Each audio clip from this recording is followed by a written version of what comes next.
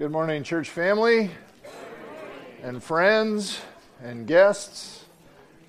It's good to be with you. All right, if you have a Bible with you, I want to invite you to open it up to the book of 2 Peter in the New Testament, the second of two letters written by the Apostle Peter. We'll get there in just a couple minutes. We've begun a new series entitled Bible Basics, Common Questions About the Bible. Lots of people have lots of questions when it comes to the Bible, and in this series we're going to be looking at some of those. And I want to say again what the point of all this is. It's not so we can stuff a lot of interesting Bible trivia or facts about the Bible in our heads just to increase our knowledge so that we can impress our friends, or we can go on Jeopardy and answer those Bible questions that nobody else seems to know the answer to. That's not the goal. The goal is very personal for each one of us. This is my prayer for me, for all of us, is that it would improve our own personal interaction with the Bible in a way that God will use in our lives. So last week, the first question was, what is the Bible? What exactly is it? And when you let the Bible speak for itself, what it claims is that it is God's message, it's from God, God's message written down for our good. And if that's true, then getting to know this book, we are getting to know God's message for us, to benefit us. This message that He gave us to give us life and hope and purpose in a relationship with Him. And so as a result of that, I presented a challenge last week. And I'm going to elaborate on it a little bit today, but the challenge last week included this one. Bring it. Bring it when you come here and gather for worship, or wherever you go to gather for worship at any time. Bring it. So if you have an actual book, or whether you have an app on your electronic device, whatever, just bring it when we gather. And the other parts of the challenge, we'll read it and study it, and we'll talk more about that as we go on. So if you were here last week, how many of you rose to the challenge and brought it? Okay, all right. And if you forgot, that's okay. We strive to be gracious. And if you weren't here and didn't hear the challenge, so bring it. And again, I said last time too, if you're not really familiar with the Bible, well, that's part of the goal, is to help you get more familiar. And so if you have to look up 2 Peter in the table of contents, go for it. Don't be embarrassed. Ask the person next to you if it looks like they know how to get around in it. Ask them where it is. So, today's question is a natural follow-up to last week's. Today's question is, who wrote it? It sounds very impressive to say that the Bible is God's message written down for our good.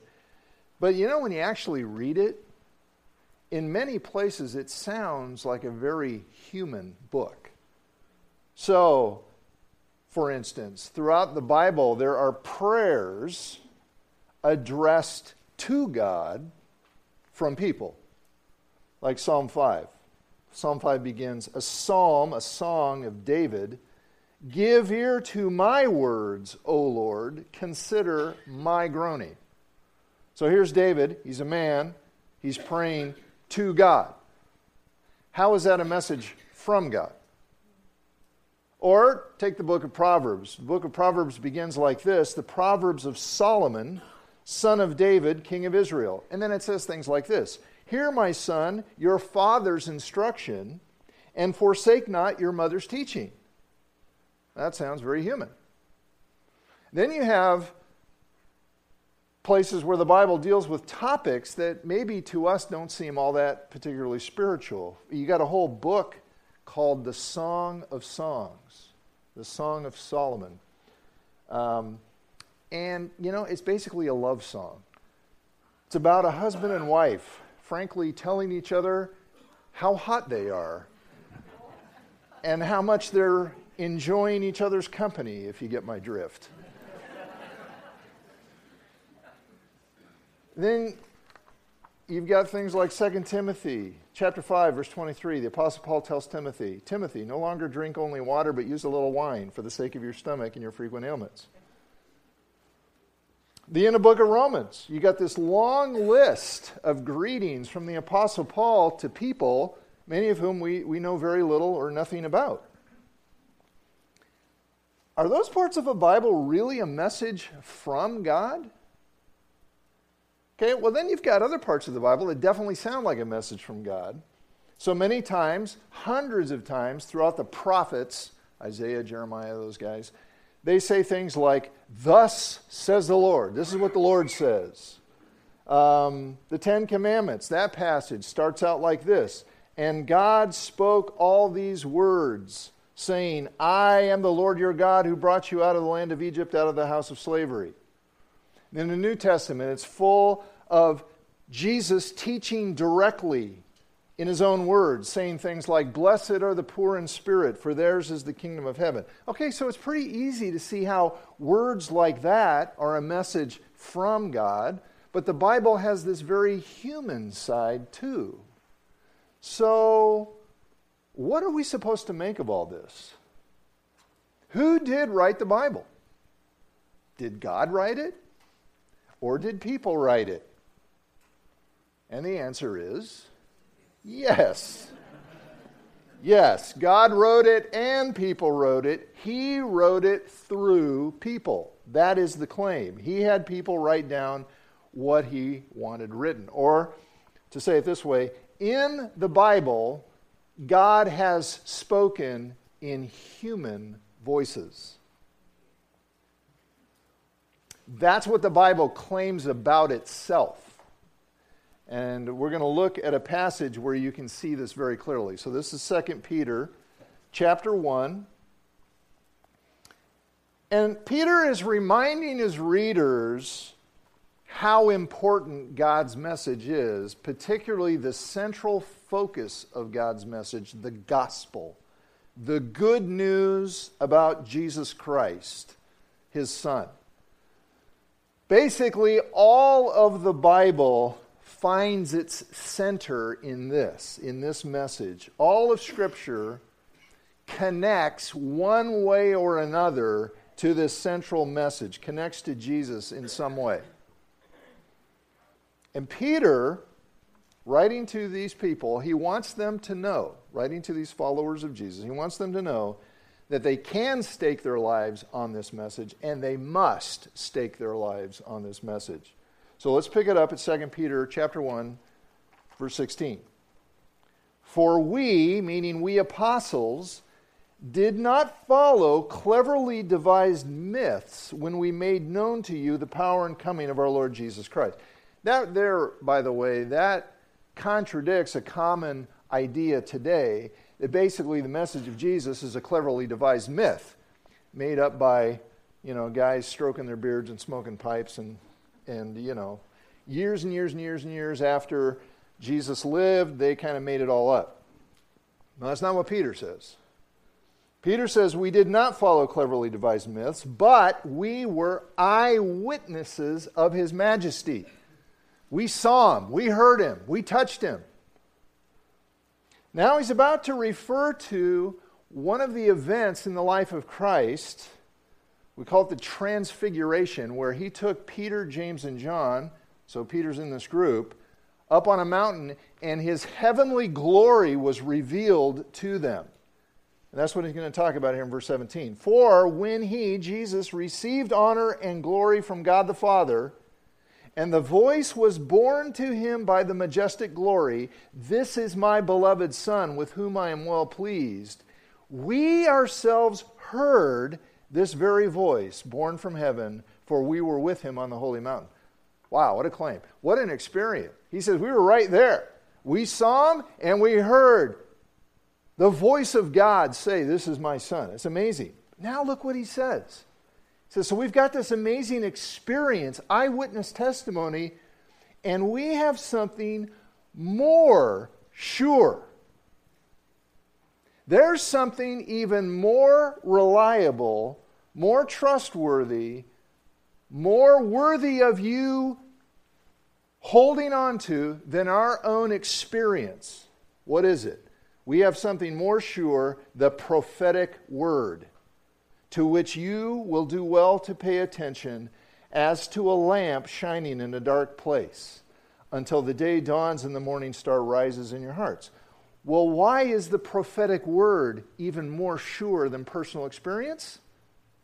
Knowing this, first of all, that no prophecy of Scripture comes from someone's own interpretation, for no prophecy was ever produced by the will of man, but men spoke from God as they were carried along by the Holy Spirit.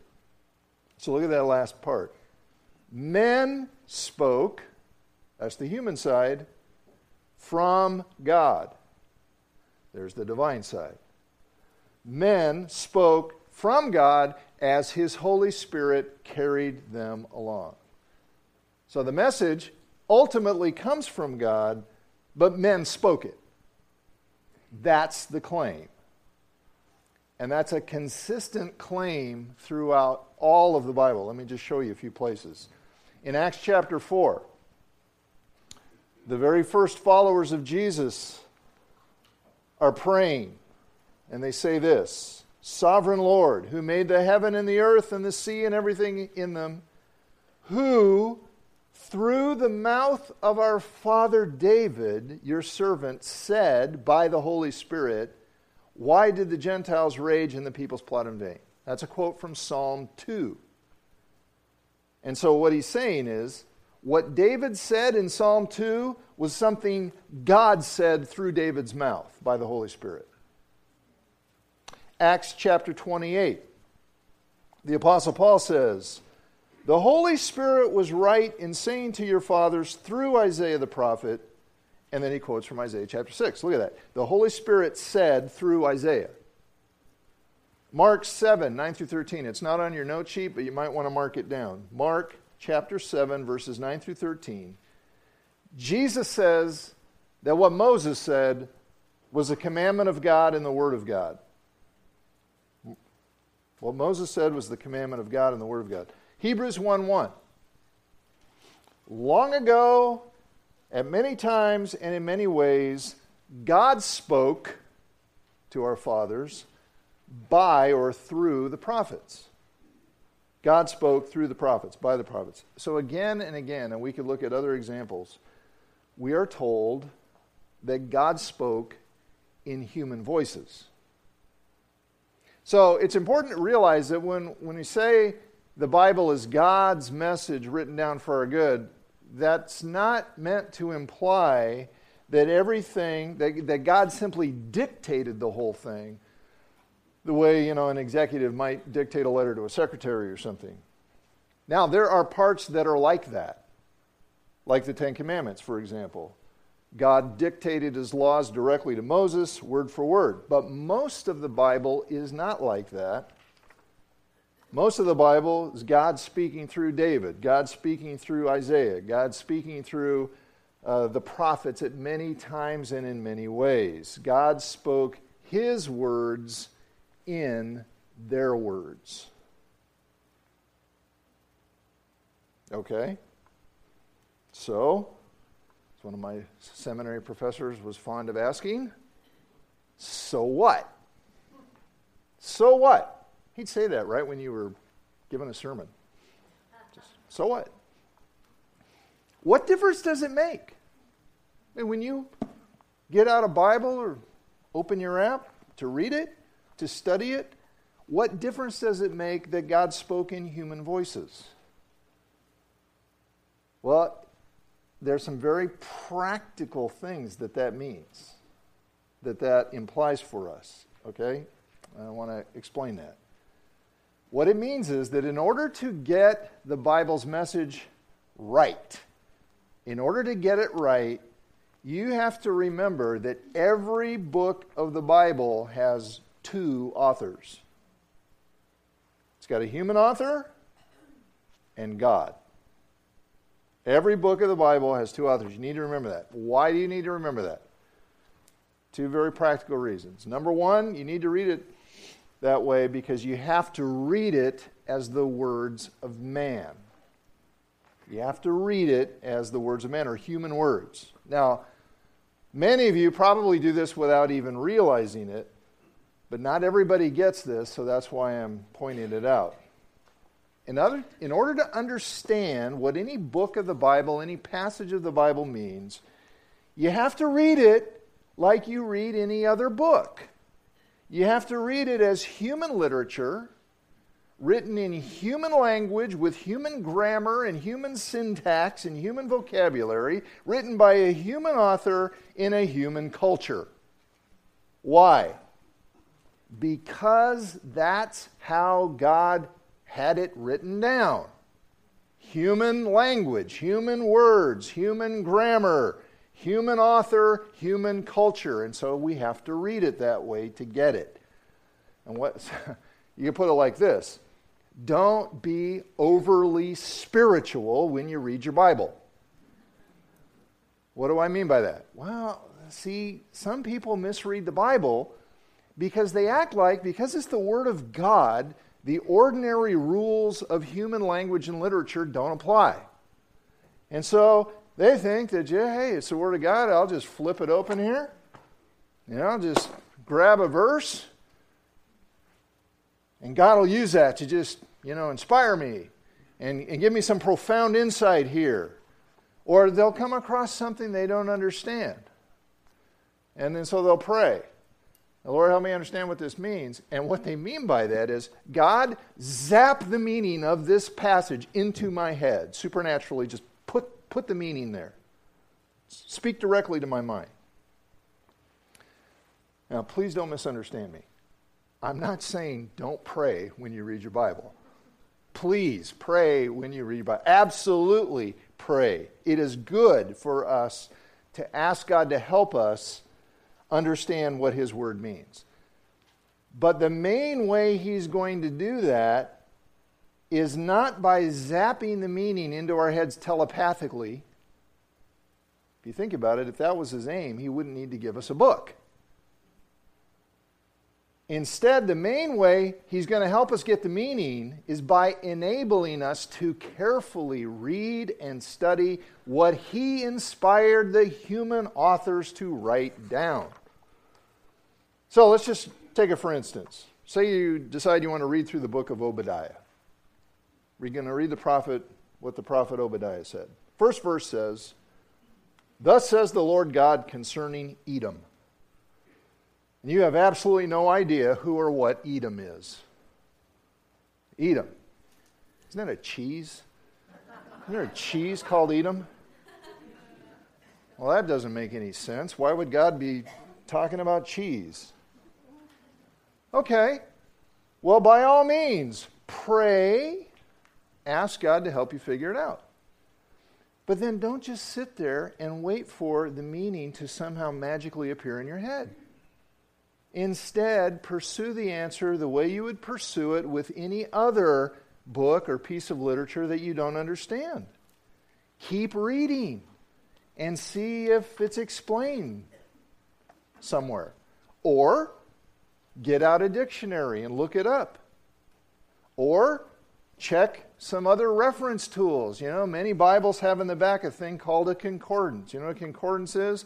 It enables you to see all the places or the main places where certain key words are. So you could look up every verse that has the word Edom in it. Or other study tools, and there's lots of them. In other words, make the effort. Make the effort to understand what the human author wrote in human language. See, the fact that it's God's Word is not a reason to be lazy. In fact, that should motivate us to work really hard, to do our very best to study it and understand it. See, sometimes people get disappointed in Bible reading. They'll say, well, I read this, and I just don't get much blessing out of it. I don't get much insight out of it. And they feel like, well, why bother? Why bother reading this? I'm just not getting much out of it. And yet very often the problem is they're not putting much into it. They're not reading it carefully. They're not reading it consistently. They're not, they just casually grabbing a verse here and a verse there, and it doesn't seem to mean very much. Well, of course not. Of course not, because you don't really understand what you're reading. That's not how it works. Can you imagine taking a college level class and they give you a textbook and that's how you did it? Well, I'm going to grab this paragraph out of chapter 1, and then I think out of chapter 6, I'll grab this paragraph, and then what would happen? You would fail. Flunk. We don't want to flunk Bible. We do not want to flunk Bible. One of the myths about the Bible is that it's just too hard to understand. It's not too hard to understand. There are parts of it that are hard to understand. There are lots of parts that aren't. Many parts aren't that hard to understand, but the parts that are hard to understand can be understood if we'll take the time and put in the effort to understand it. You know, it's like if you were going to mine for gold or diamonds. You're going to have to do some digging. It's going to take some work. So read, and by the way, on your note sheet, if you look, I think it's at the end of that, I've put some tools. There's lots of good tools available. We are rich with Bible study tools available to us these days. Read every book of the Bible as the words of man to understand its meaning. Okay, but that's only part of it. That's not all of it. We have to do more. The other reason you need to remember that every book of the Bible has two authors, you got to read it as the words of man, and then you have to receive it as the Word of God. We read it as the words of man to understand its meaning, what it means, but that's not enough, because remember, the goal is not to simply improve our understanding. That's important, that's necessary, but that's not the end goal. The end goal is to hear the voice of God speaking into my life, into your life, and responding to it in obedience and faith. The obedience of faith. So once we understand what it means, we've got to receive that meaning into our lives and be changed by it. And the only way that happens is if we receive it as the very word, the very message of God. Look at 1 Corinthians 2:14. This is super important. Paul the Apostle says, the natural person does not accept, does not welcome the things of the Spirit of God, for they are folly, they are foolishness to him, and he's not able to understand or know them because they are spiritually discerned. Paul is talking about people who reject God's message because they do not have God's Spirit living within them. That's what he means by the natural person. They haven't said yes to Jesus Christ. They have not accepted his offer of eternal life. They don't have a relationship with this one who died to make us right with God, that we could be forgiven, that we could have relationship with him and be indwelt by his Spirit. So when they hear the Word of God or they read it, these words inspired by the Spirit of God is foolishness to them, and they disregard it. Say, no, that's crazy. I don't believe that. Now, it's really important. It's really important to understand what he means by that. What he means by understand. When he says they don't understand it, he doesn't mean they don't understand the meaning of the words. Okay, if you go back and you read 1 Corinthians chapters 1 and 2, I encourage you to do that. He's talking here, the things of the Spirit, he's talking about the message, the truth about Jesus Christ, the gospel. This message, which is that the eternal Son of God became a man and died on a cross, this cruel, humiliating death, in order that we could be forgiven of our sin and have eternal life and relationship with God. That's the message. And by and large, the Jewish people, particularly the Jewish leadership, they thought that was scandalous. How dare you say that God became a man and died the death of a criminal? That's scandal. No. Meanwhile, the Greeks, they thought that was ridiculous, foolish. What do you mean, God become a man, die on a cross, rise from the dead? That's nuts. Notice what the problem is, or was, still is. What's the problem? It's not that they didn't know what the words meant. As if, when somebody preached the gospel, all they heard was blah, blah, blah, blah, blah, blah, or whatever. It's not that the message was incoherent. They understood what it meant in that sense. They just thought it was stupid. It makes no sense. They rejected it. They understood its meaning. They didn't understand its value. That's a very different thing. They didn't grasp that the message of the cross was the best news they could possibly hear. They didn't get it, that this was the message of hope and joy and peace and freedom. And the point is, without God's Spirit, you might understand what the words of the Bible mean because they're human words in human language. But without God's Spirit, you can't really believe them. You can't accept them, embrace them as true. You can't welcome them as life-giving, more valuable than gold. That's what the Bible says. You realize if we were in our right minds, if this half of the room was completely filled with gold and on that half of the room there was a Bible, if we were thinking right, we'd go, wow, look at that Bible. More precious than much fine gold, more important to you than anything else you could ever know. That's a work of God's Spirit.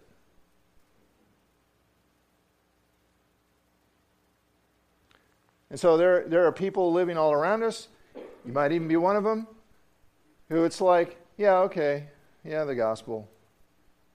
But there are many other messages that are more important to you, more valuable, more precious, more worthy of building your life on.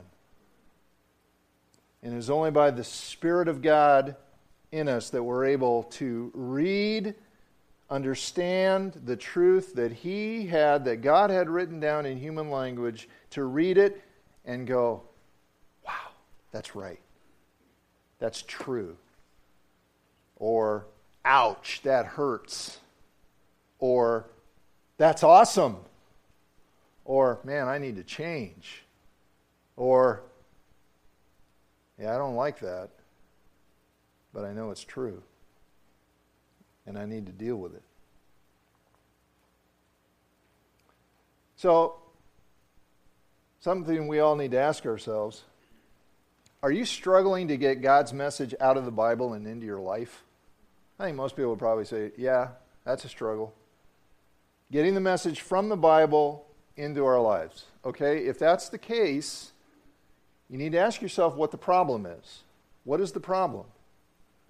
Is it a struggle to understand what it really means? If that's the case, you can overcome that. Take a step to improve your reading, your study of God's Word. Set aside good time for that. If you're rushing to grab, 2 minutes before you race out the door, that's probably not going to do a lot for you.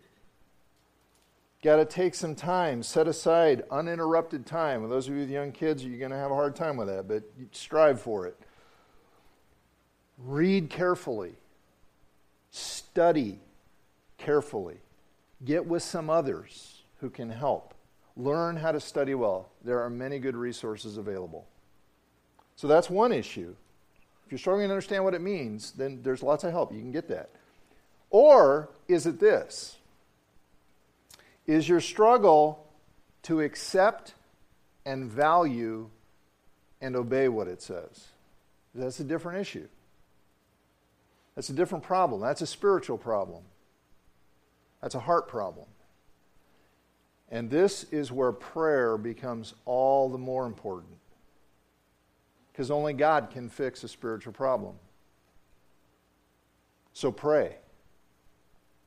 Pray for His Spirit to work in your life, to give you the humility to hear His voice and value what He has said, even the parts you don't like.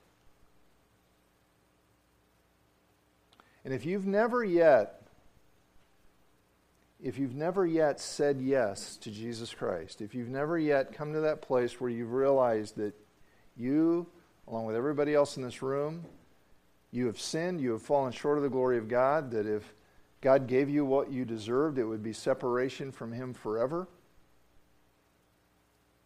But now you hear this message that God loves you, that God wants a relationship with you forever. He wants to give you life. He wants to give you purpose, and it's all wrapped up in the person of Jesus who died and rose again for you.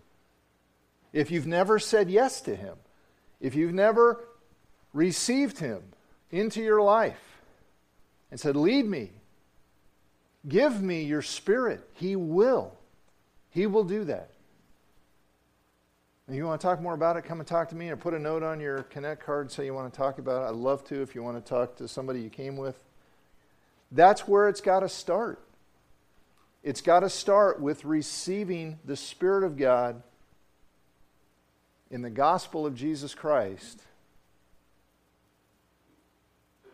So the author of the Bible, the ultimate author of the Bible, will give us a new heart that responds to His message. Pray for that. Pray as you sit down to read. I mean, we should be praying every time, not simply that we'll get what it means, but that we'll perceive its value and its importance and its significance for how we live right now, right today. So, here's the updated challenge. So the challenge last week was to bring it, to read it, to study it. Okay, let's update it a little bit. Number 1, bring it regularly. Okay? Number 2, read it faithfully. Make it a habit. I've told people this many times, but when I was a college student and I wasn't reading my Bible, it did not happen until I said, no Bible, no breakfast. Somehow I always managed to make time to eat. I don't know how that works, but I always managed. No matter how busy I was, how tired I was, I always managed to make time to eat. It's like, well, if I can make time to eat regular bread, I can make time to eat the bread of life. So read it faithfully. 3rd, study it carefully. Okay? It's literature. Some of it's poetry, some of it's history, some of it's proverbs, some of it's stories. You got to read it as it was written. And then finally, receive it prayerfully. Receive it prayerfully. Asking God's Spirit to help us perceive the worth, the value of His truth. And to receive that and stake our lives on it. So after we conclude here, we have groups and classes for everyone, and this is what we're trying to do. This is what we're trying to do. Get God's Word out of the pages and into our lives. And you're all encouraged to take part in that, or if you're in a small group, get with some friends. You know, this doesn't really work that well when you're the Lone Ranger. In fact, if you come up with a completely novel, new interpretation that nobody else has ever thought of, don't run with it. Talk to some people first, okay? All right, let's pray. Let's pray. Father, when I stop and think about this truth that I take for granted so much of my life, that you have spoken and you have given us your word to give us life and hope and joy and peace, when I stop and think about that, it's stunning. It's absolutely stunning, because you didn't have to do that, but you did. And you didn't have to send your word incarnated into a person, the Lord Jesus, who did not have to die for us because of some obligation to us, but out of obedience to you, out of love for us, he did that. So that we could truly know you, we could be forgiven of this wretched sin that stains us. And Lord, you've given us this truth, not to make life harder or more painful or more difficult, but to give us life, to liberate us, to be the people you created us to be. Help us. Help us receive your word as good news, even the parts we don't like, and show us the incredible worth and value of your truth. Help us believe it, stake our lives on it, Lord. The day is coming for each one of us when what we do with your word will be more important than any other decision we've ever made. So help us. God, have mercy on us, we pray. In Jesus' name, amen.